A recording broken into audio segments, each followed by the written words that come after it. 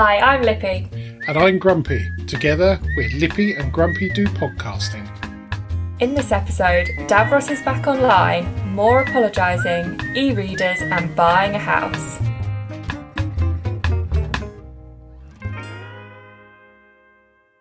Now, Lippy, another episode and another apology. It was a big oopsie this time, though, I think. It was quite a big oops, and I'm very grateful to the Screaming Tomato who pointed it out all the way from Australia. Somehow, I think in a post-Christmas euphoria, I managed to... haze is probably a better phrase. I managed to upload only the introduction and not the rest of the ramble. Good work. It was good work, so thank you very much. So I have put in something into our workflow notes to stop that happening again. Yeah, that's definitely a good idea. The oddity is we use a website for compressing the audio, and I looked at it and thought, that looks unusual. It's not normally like that. And that should have been a sign, really. Plus the fact it was very quick. Yeah, as well. I was going to say, surely when you look at the upload and how long the episode was, it was coming up for 5 minutes. I think it was about 20 seconds. Actually. Yes, not even 5 minutes. Well, the problem is I take the time right at the beginning of the process, so before it goes through any sort of munging and what have you. Yes, so a couple of things there. But so if you just heard your dulcet tones, a bit of mine as well, then I apologise. But you didn't miss a great deal, to be honest. It was a review of 2020 and there was not a lot to be said. Yeah, and a bit more ramble. So we had an email from Davros. He's back online after a fairly frustrating couple of weeks. He's kudos to Netgear's support, which is good to hear. Yeah, it sounded like he got some pretty good service from them. Yeah, well, I've used Netgear for decades, and they've always been pretty good. The kit's fairly good. I know people, they have their distractors, but so good. So he's back online, back on issuing missives from Skaro. Strangely, no information about New Year's Day's Doctor Who, nor the news that the latest Doctor Who's stepping down. Oh, yeah. At the end of, presumably the end of the series they've just been filming. Now, Davros's playlist had a record on there that I couldn't bring myself to add to our playlist, as he was a disgraced 1970s glam rock star. And Davros has been nagging me to replace it, and I have replaced it now. And I've replaced it with Jethro Tull's Ring Out Solstice Bells. Obviously, it's about 360 days before we'll go through this again with Christmas playlists, but it's there for next year. That's good. That's good. Yeah. There for next year, ready. Yes, good to be prepared for Christmas. Yeah, definitely. One of the films we watched last week or so has been Bad Boys 3, whatever it's called. I really want to see it. Oh, it's on something or other. Now TV. I saw it the other day. Is it good? It's okay. It's a bit of a punch fest, to be honest. There's some very witty one-liners in there. It sort of hangs together with those, to be honest. I was reminded of the Salty Sailor, though, because at one point, one of the bad boys says, "I'll send you the coordinates," which did sound a lot better than saying "horse and nappy maid" or whatever the 3 words would be for the... So I kind of get it, really. I do kind of get it. So any news from the last week? Not massively. I mean, so quiet between now and the end of January. It is all a bit quiet, isn't it? Trod along, started a diet because I apparently put on 2 stone since the start of lockdown. Well, no, 1.5. Okay. Since the start of lockdown. And I think Christmas week pushed me over the edge, over the little 1 stone add-on. So, yeah, diet started, going really well on the 2nd day. And I'm allowing myself 4 cubes of chocolate a day. Blimey.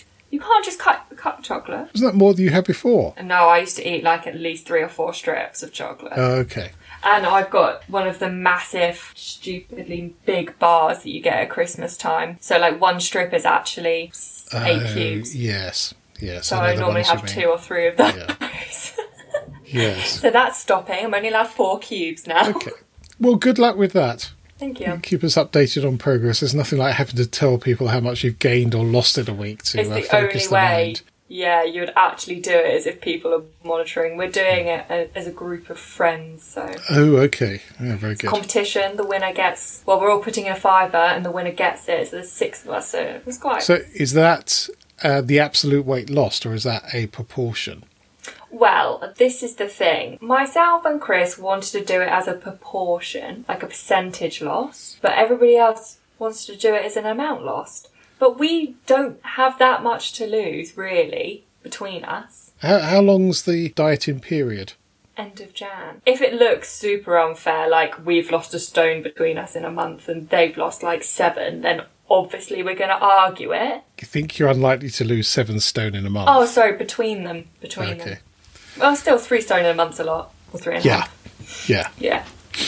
But anyway, we'll see what happens. Excellent. I'm so competitive, I just want to win. Well, obviously, yes. Obviously. Well, you know what they say about idle hands? So over the Christmas break, I ordered a whole load of scrap metal from eBay for lamps and scrap metal art that I'll be undertaking. Now we're not allowed out again. Yes. So that will be taking a little bit of time. So that's all started to arrive, much to the surprise of wife of Grumpy. He's going, what's this then? This is flipping heavy. Oh yeah, it's 10 kilograms of scrap offcuts. metal. Yes, basically. And, not being able to go and rummage through scrap yards at the moment, it's quite a good way of amassing quite a lot of stuff for at least practicing welding, if not actually producing it. That's literally just reminded me of that show, the Scrap Metal Show. I used to build a car with it. Scrap Metal Challenge. Yeah, that was a great show. That was a great show. There is another one called, I think it's Supercar Challenge, which is similar sort of lines, except they're trying to beat a supercar at a certain activity, I want to say. So, straight line over a quarter mile or over a muddy terrain, that sort of thing. And there's been some absolutely corking machines built. It's a good show. So we got 2 features, Lippy, this week. We do. E-readers or Kindles or Nobos or Nobos or whatever they're called, and other products are available. Yeah, there's one called Nobo. Good name. This will probably get us another age rating from YouTube for saying Nobo, but we can live with that. So I have a 3rd generation Kindle, which, having looked it up, is from about 2010, so it's 10 years old and still going very strong. And much to friends of mine's dismay, I absolutely love it. And the reason is it doesn't have a touch screen. There's no backlight, so the battery lasts ages and ages and ages. And it's the screen is similar to reading a paperback. So if it hasn't got a touch screen, how do you go through the pages? There's little buttons on the side to go forwards and backwards. So you don't get fingerprints all over it. And it uses that amazing electronic ink technology, which is a little bit like a Etch-a-Sketch on speed, really. It's a phenomenal thing. And a friend of mine has been fiddling with various bits of circuitry for various odd things, and he's been using these displays, and they're as cheap as chips. They cost, it's £1 or something for a display. It's very little money, and it's brilliant because you can see, say, the temperature outside, and you're not using power to continually refresh the screen. It's just the one. So it's a really interesting technology. It's been around for a while and perfected probably by Amazon. Yeah, Chris just got one. And the first thing we both noticed is that compared to like your iPhone and your tablet and all of that, it does take a while to load itself. But that is because of the Etch-a-Sketch type screen. So it's like re-inking it all and like you can see it shuffling down to reload the page. Yeah. Oh, mine's virtually instantaneous. It is a touchscreen one, so maybe it's the... Yeah, it's 2 technologies together, maybe. And the other thing I like about it is that you can connect to the internet, but it is so slow and clunky. You have no distractions, so it's not like reading on your phone when all of a sudden there's a message. Yeah. It is quite good. And the lighting is a lot better for your eyes. Chris's one is backlit, but it's still not very bright at all. Compared to like your phone, it's not that massive UV in your face. Yeah, there's no night long. Yeah, it's the blue light that causes a problem. It sort of defeats the object if you're going to bed to read. Exactly, and then you read on something with lots of blue light. Gosh, that was a sensible top tip. That was, wasn't it? How did that happen? Who knows? Yeah. Well, here's an amazing fact. If you fill a Kindle or any other e-reader with lots and lots of books, do you think it weighs more than an empty one? It can't do. It does. No. It does. I'll post the link in the website. Well, apparently because it's basically energy, and energy has a mass, then it's a very small number. It's 10 to the power of minus 18 grams, so it is ridiculously small. And I suspect this is theoretical. Whether somebody's actually measured it or not, I don't know. I'm not sure scales can measure to that low sum. Interesting. Yeah, it is, isn't it? It's strange. That's like the whole 700 grams of cooked chicken is less than 700 grams of raw chicken. Less in terms of what? The amount of chicken that you get. So 700 grams of cooked chicken is heavier than 700... Well, it can't be heavier. No, sorry, it's lighter. It can't be lighter either. It's less. So what you're saying is if you put 700 grams of raw chicken and cook it, you end up with fewer grams of cooked chicken. Yes. Yes, that is what I'm saying. That's because lots of water comes out. Yeah, exactly. Be interested to try that with different types of, or different sources of meat. Yeah, it would actually. It's like supermarket meat, cheap supermarket meat, expensive supermarket meat. That would be a very good... It would be an interesting test, wouldn't it? Maybe it's something we ought to do when we can get together again. Let's meet up and cook chicken. Well, why not? For work. If anyone asks, we're working. Absolutely right. Yes. Oh, the other thing I like about an e-reader, and I'll be honest, I prefer a book. I prefer the feel of a book and pages, and certainly reference books. It's easier to go through and stick bits of paper in where if you're looking at 2 or 3 sections at once. So my preference is for a book. However, the advantage of the e-reader is that you can have all of your books in there, and I've got loads and loads of workbooks, which tend to go out of date fairly quickly. And I've got a lot of, database books, for example. Oh, right, I see. I was thinking, how does a book go out of date? Yeah, the information there. And I see what you mean. Yeah, and unfortunately, I have printed books that I've tried to sell, and it has no value at all, and you end up recycling them, which is a bit of a shame, yeah. Yeah, so if it's in the e-reader, then you've wasted a little bit of money, but not resources.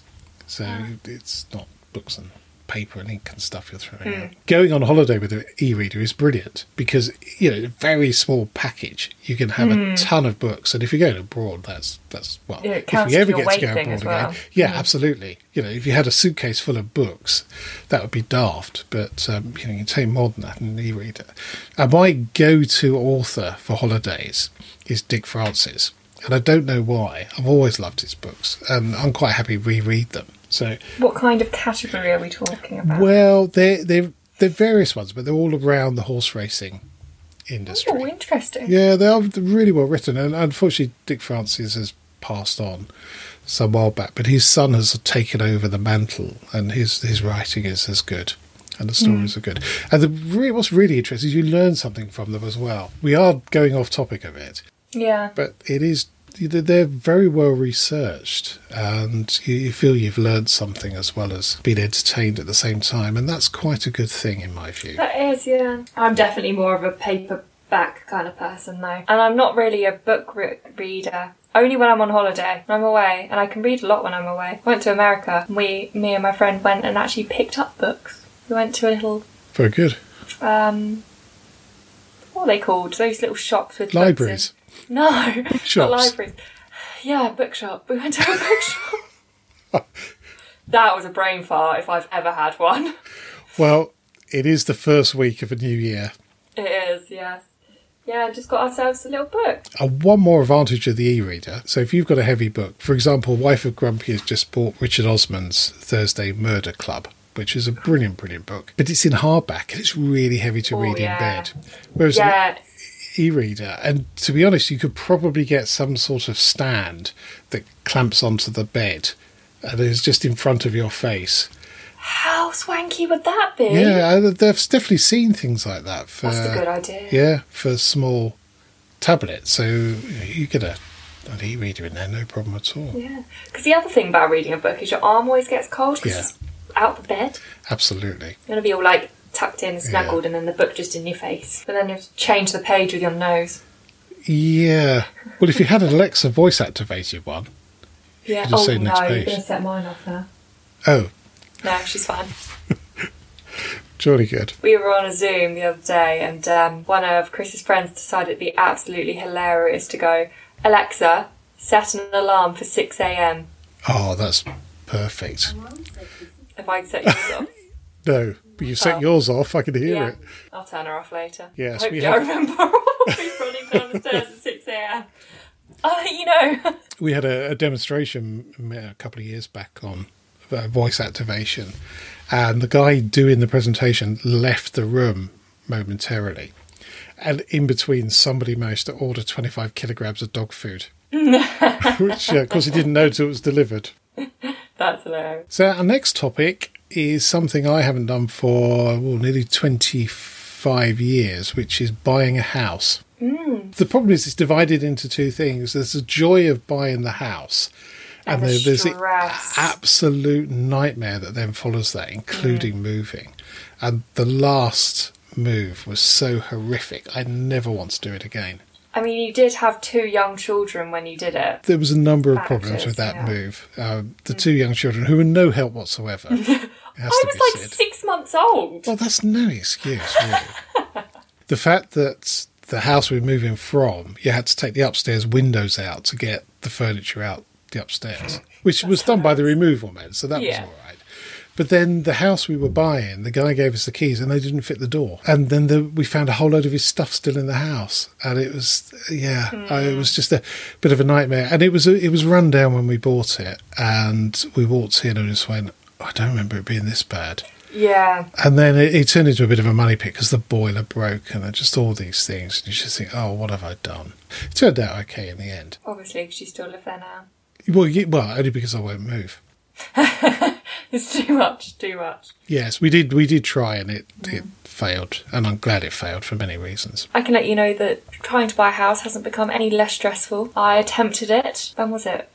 We put the offer in and had it accepted, and we're pretty much ready to move mid-March, and then bam, the thing we don't talk about happened, and lots of other things happened, fell through. But those 3-4 months of us almost buying a house was so stressful. Yeah. And you just don't know what you're doing the whole time. I feel like no one's updating you. You just get random emails being like, why haven't you sent me this? I'm like, I didn't even know I needed to send you that. Yeah. And then it's like, the mortgage company now wants, you've sent them your 3 months pay slips, your proof of whatever. And they're like, no, that's not enough to prove that you work. I'm like, what do you want to do? Come down to my office and just check I'm there? It is very stressful. We were blessed when we moved here with an extremely good estate agent who we were selling our house through, who knew exactly where everybody was in the chain. He's still there in the village, and he's exceptionally good. But you talk to the other estate agent, hadn't got a clue, absolutely no clue whatsoever. And I think with more and more online sales, the personal touch becomes harder to find. Let's put it that way. Which is, you need some help with this. It's a monumental task for whatever reason. I do have to say that the estate agent we had were very good, the people that we were buying the house with. After we found out who it was we were meant to be talking to, which took about a month, once we found her, she was absolutely amazing. Yeah. But we had no chain. The people that we were buying off of were buying a house that nobody lived in. And we weren't selling Chris's house, so it's not a lot of work then, is it? It's not a lot of updates going back and forth. It's just what's happening literally between us two.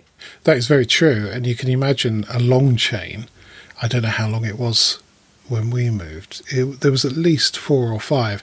And part of the problem is the person who was selling the house we're now in, he was selling it because he was getting divorced, so he didn't really want to move out. And that just delayed it. And I can understand why, but it is quite frustrating. Yeah, we wanted to move quick. We tried to move quick, but there were a few little things that, like the roof popped up as being an issue, so we needed to get that looked into, and then it just kind of, we didn't hear from anyone for ages, and then I lost my job, so then that was it, done. Well, it possibly worked out okay in the end. Yeah. It was frustrating at the time. It was a lovely house and we loved the house, but it did mean that whilst I didn't have a job, we were very still stable, and it wasn't a stress of we've just moved, like now we can't pay the mortgage and all of that drama and trying to rent out this house, and we didn't have any of that, which in hindsight it definitely worked out for the best. But got our mortgage advisor appointment in 2 weeks. So we're going to Fantastic. try again. Excellent. Can't wait. But the quality of house has definitely changed online. You're getting a lot more for your money now, Interesting. which is great news for us because our price point is kind of mid-range, I'd say. Well, I did a bit of research into facts and figures, and the average house price in October 2020 was 245,000, which was up 5.4% on the previous year, which seems massive increase. However, when you look at the number of house sales, so in 2019 it was 1.18 million. 2020 we were down to 650,000. Well, it's not. A lot of people decided not to move in the end. Yeah, I think so. And also, that does not seem like enough money for a house. Well, did it say what type of house you get for that? Because It's the average house price. So it's very distorted because there'll be some massively high outliers. I guess is that across the whole country as well? Yeah, across the whole country. Yeah. So down here, a house that price is like 2-bedroom. Yes, it's astonishing because it's more than twice what we tiny. pay for the house we're in now. Which is ridiculous. It is crazy, and there's no way we can afford to buy this house now. It's bonkers. We're definitely looking for a house that isn't that expensive now, but has like a bit of extra land around the edge, or like hasn't got an extension over the garage yet, but has a garage. So like somewhere we can afford now and tweak, make it bigger and a bit nicer as we... Unfortunately, the estate agents will up the price on that because it has potential. So even though it's not there, you're still paying for it, which is crazy. Yeah, it is silly. It's a crazy world trying to buy a house, for sure. It is a bit bonkers. The only piece of advice I can give, having made this mistake first time round, is use a solicitor that's local. Because inevitably you're going to have to go and see him or her. And if you've chosen one that's at the West End of London and you're working in Essex at the time, that's a horrible drive across Thanks London. for that advice. Could have given me that one. Ours was down in like Cornwall or somewhere. That's far too far.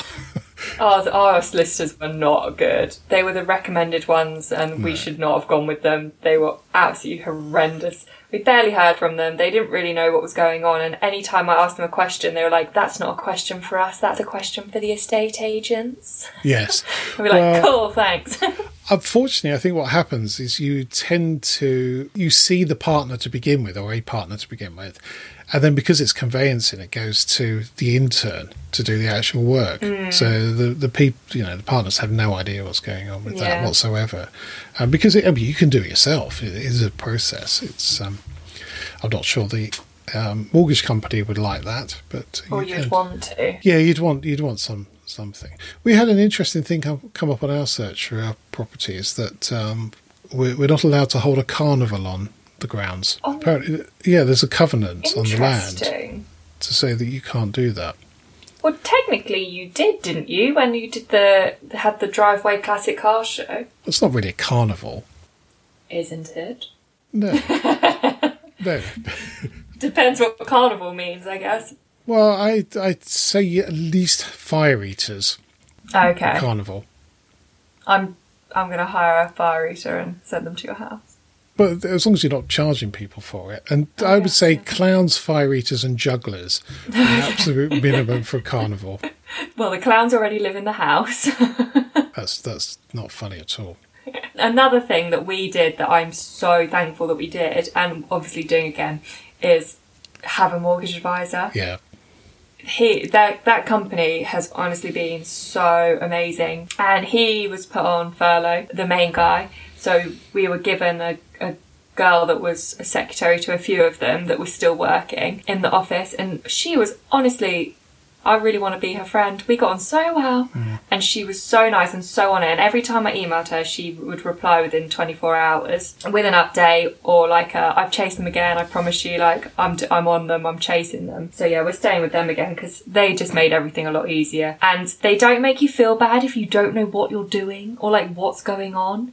He explained everything very clearly and he made sure we actually understood, because a lot of the time they use all these big words and it's all these like stuff about insurance and things like that as well, and making sure that we had life insurance, because that's another thing we didn't even consider, that once we have a joint mortgage on a house, that actually we do need life insurance, because if one of us dies, the other one needs to be able to live in the house. Yes, absolutely. Yeah. And not have to it's move out. cheap as chips as well at your age. Oh god, it's like £15 a month. Yeah. And it was like £1 million life insurance. Yeah. It's ridiculous. Chris has a nut allergy, so you know. Yes, well, I just broadcast that. Joking, obviously, I would never. A lot of that is to do with the industry. Has been cleaned up a lot. If you go back into the 80s, there were some very dodgy, not necessarily mortgage advisors, but certainly personal finance advisors. I've worked for a number of companies where there's been some goings on that need to be corrected, to be honest.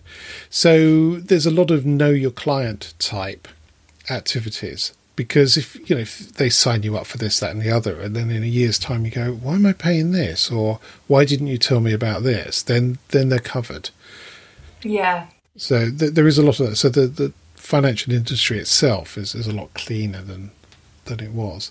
But also it's good business practice. So you have a good experience with them. You're knowing... Yeah. Your age group, there'll be lots of people who'll be looking at mortgages and things like that.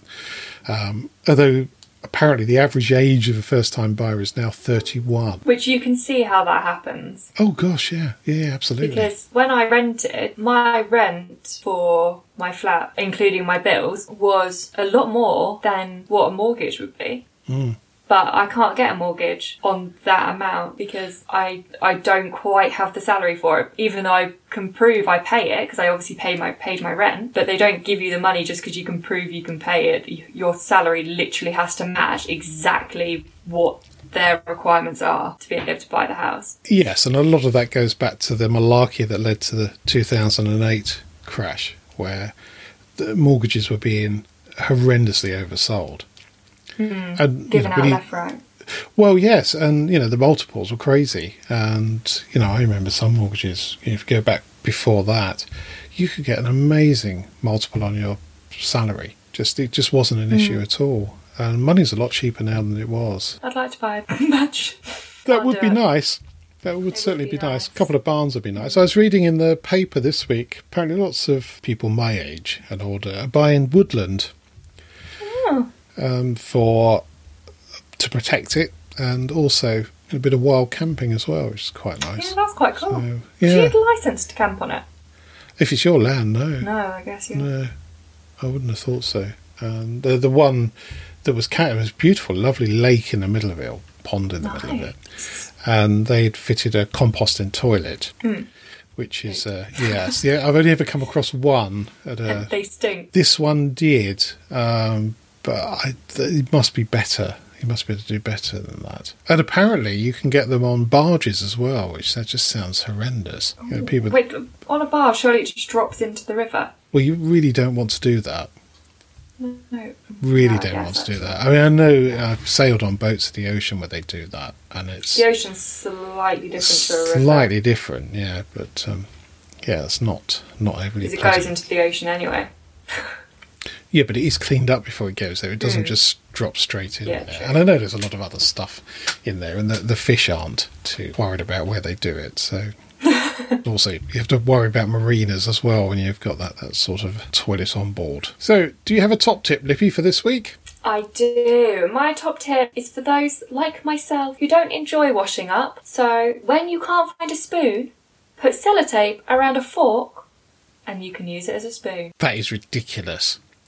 Why would you do that? What? Why would you don't have a spoon. simply rinse a spoon? Don't like washing up. What? So what are you using the spoon for? So if you use just for ice cream, you don't want to use your soup for your spoon, your spoon for your soup. Yeah. So put some sellotape around a fork, then you got a whole new spoon. I think we'll wait for the fan mail to come in on that one. Also though, like what if you're out camping or whatever, you're naturing, and you forgot a spoon and you need a fork? Why, do you just happen to have a reel of You need a spoon. sellotape? So you got a fork and a of reel of course you do. sellotape? Yes. When have you ever taken sellotape camping? Never. But you've taken like masking tape, haven't you? Oh, Same, probably. same. I take all sorts of tape, gaffer tape, but I also take spoons. Yeah. What you want is, I can't think what they call it now. Is it a spork? Spork. So you've got a knife, fork and spoon all in one. No, a spork is just a spoon and a fork. There's something else that's a knife, spoon and fork, and I don't know what it's called. Oh, well, this is interesting and unexpected from the usual oracle, which is Wikipedia. So an eating utensil combining the functions of a spoon, knife and fork is called a splade. Yes. And it goes back to 1940 and was invented by an Australian called William MacArthur. Crazy. Well, it does make sense, doesn't it? Like, if you're out and about, you don't want to have to take 3 things with you, just take one. Yes, indeed. And what's interesting is the fighting bit of the cutlery is all at one end. So it's not as if you've got a fork at one end and a spoon at the other and use a bit in the middle. Well, as a yeah, knife. because you don't want to put your hand on the bit that you've just cut with or be holding a bit you're just about to stab food with. No, definitely not. Especially in these days when you need to wash your hands every other second so that you don't die. Yeah, so actually, maybe rather than the sellotape, take a splade with you. Yeah. Right, we'll change that top tip. Well, you don't it's too have a late now. spoon. Take a splade. Take a splade. Would you like to hear my fact of the week? Yeah, go on then. You'll be amazed by this. Oh. So the Easter Island heads, which we're all fairly familiar with, have bodies. I heard about this. Yeah, so the tallest of the statues they've uncovered is 33 feet high and has been named Paro. Apparently what happened is these things were built. There's nearly 1,000 statues on Easter Island, which is incredible. Yeah. And some of them have been... the soil's come in from somewhere, it's blown in, and it's covered them up to their heads. Crazy. So, yeah, absolutely crazy. There's full bodies underneath those giant heads. Full bodies. Who made them, though? Because 33 feet high is like a lot of construction needed. It is, unless you lay it down and do it and then stand it up. But that in itself is a fairly major achievement. I guess the Egyptians did it, didn't they? Well, but it's slightly different because they built ropes and pyramids and stuff. So, yes, I was quite amazed at that. Yeah, that's very impressive, that one. That's a good fact. That was a good fact, yes. Not quite as good as my top tip. I think it's a lot better, really. Mind you, I suppose if you go to Easter Island, you can enjoy the 33-foot Paro whilst eating food with your splade. Yes, although that wasn't my tip. My tip was to wrap sellotape around a fork. Yeah, but I think the unwrapping disturbs me. But we've talked about that for long enough, I think. Yeah, we have. So that's it for this podcast. Thank you so much for listening. I would like to thank our sponsors, however we don't have any. If you're enjoying our rambling podcast and can spare a few pennies to help with our hosting costs, please head over to patreon.com/Lippy and Grumpy and also leave a good review or a bad one. If you have a topic you'd like covered, please leave us a message via our website, lippyandgrumpy.uk. So it's goodbye from me. And goodbye from him. Goodbye.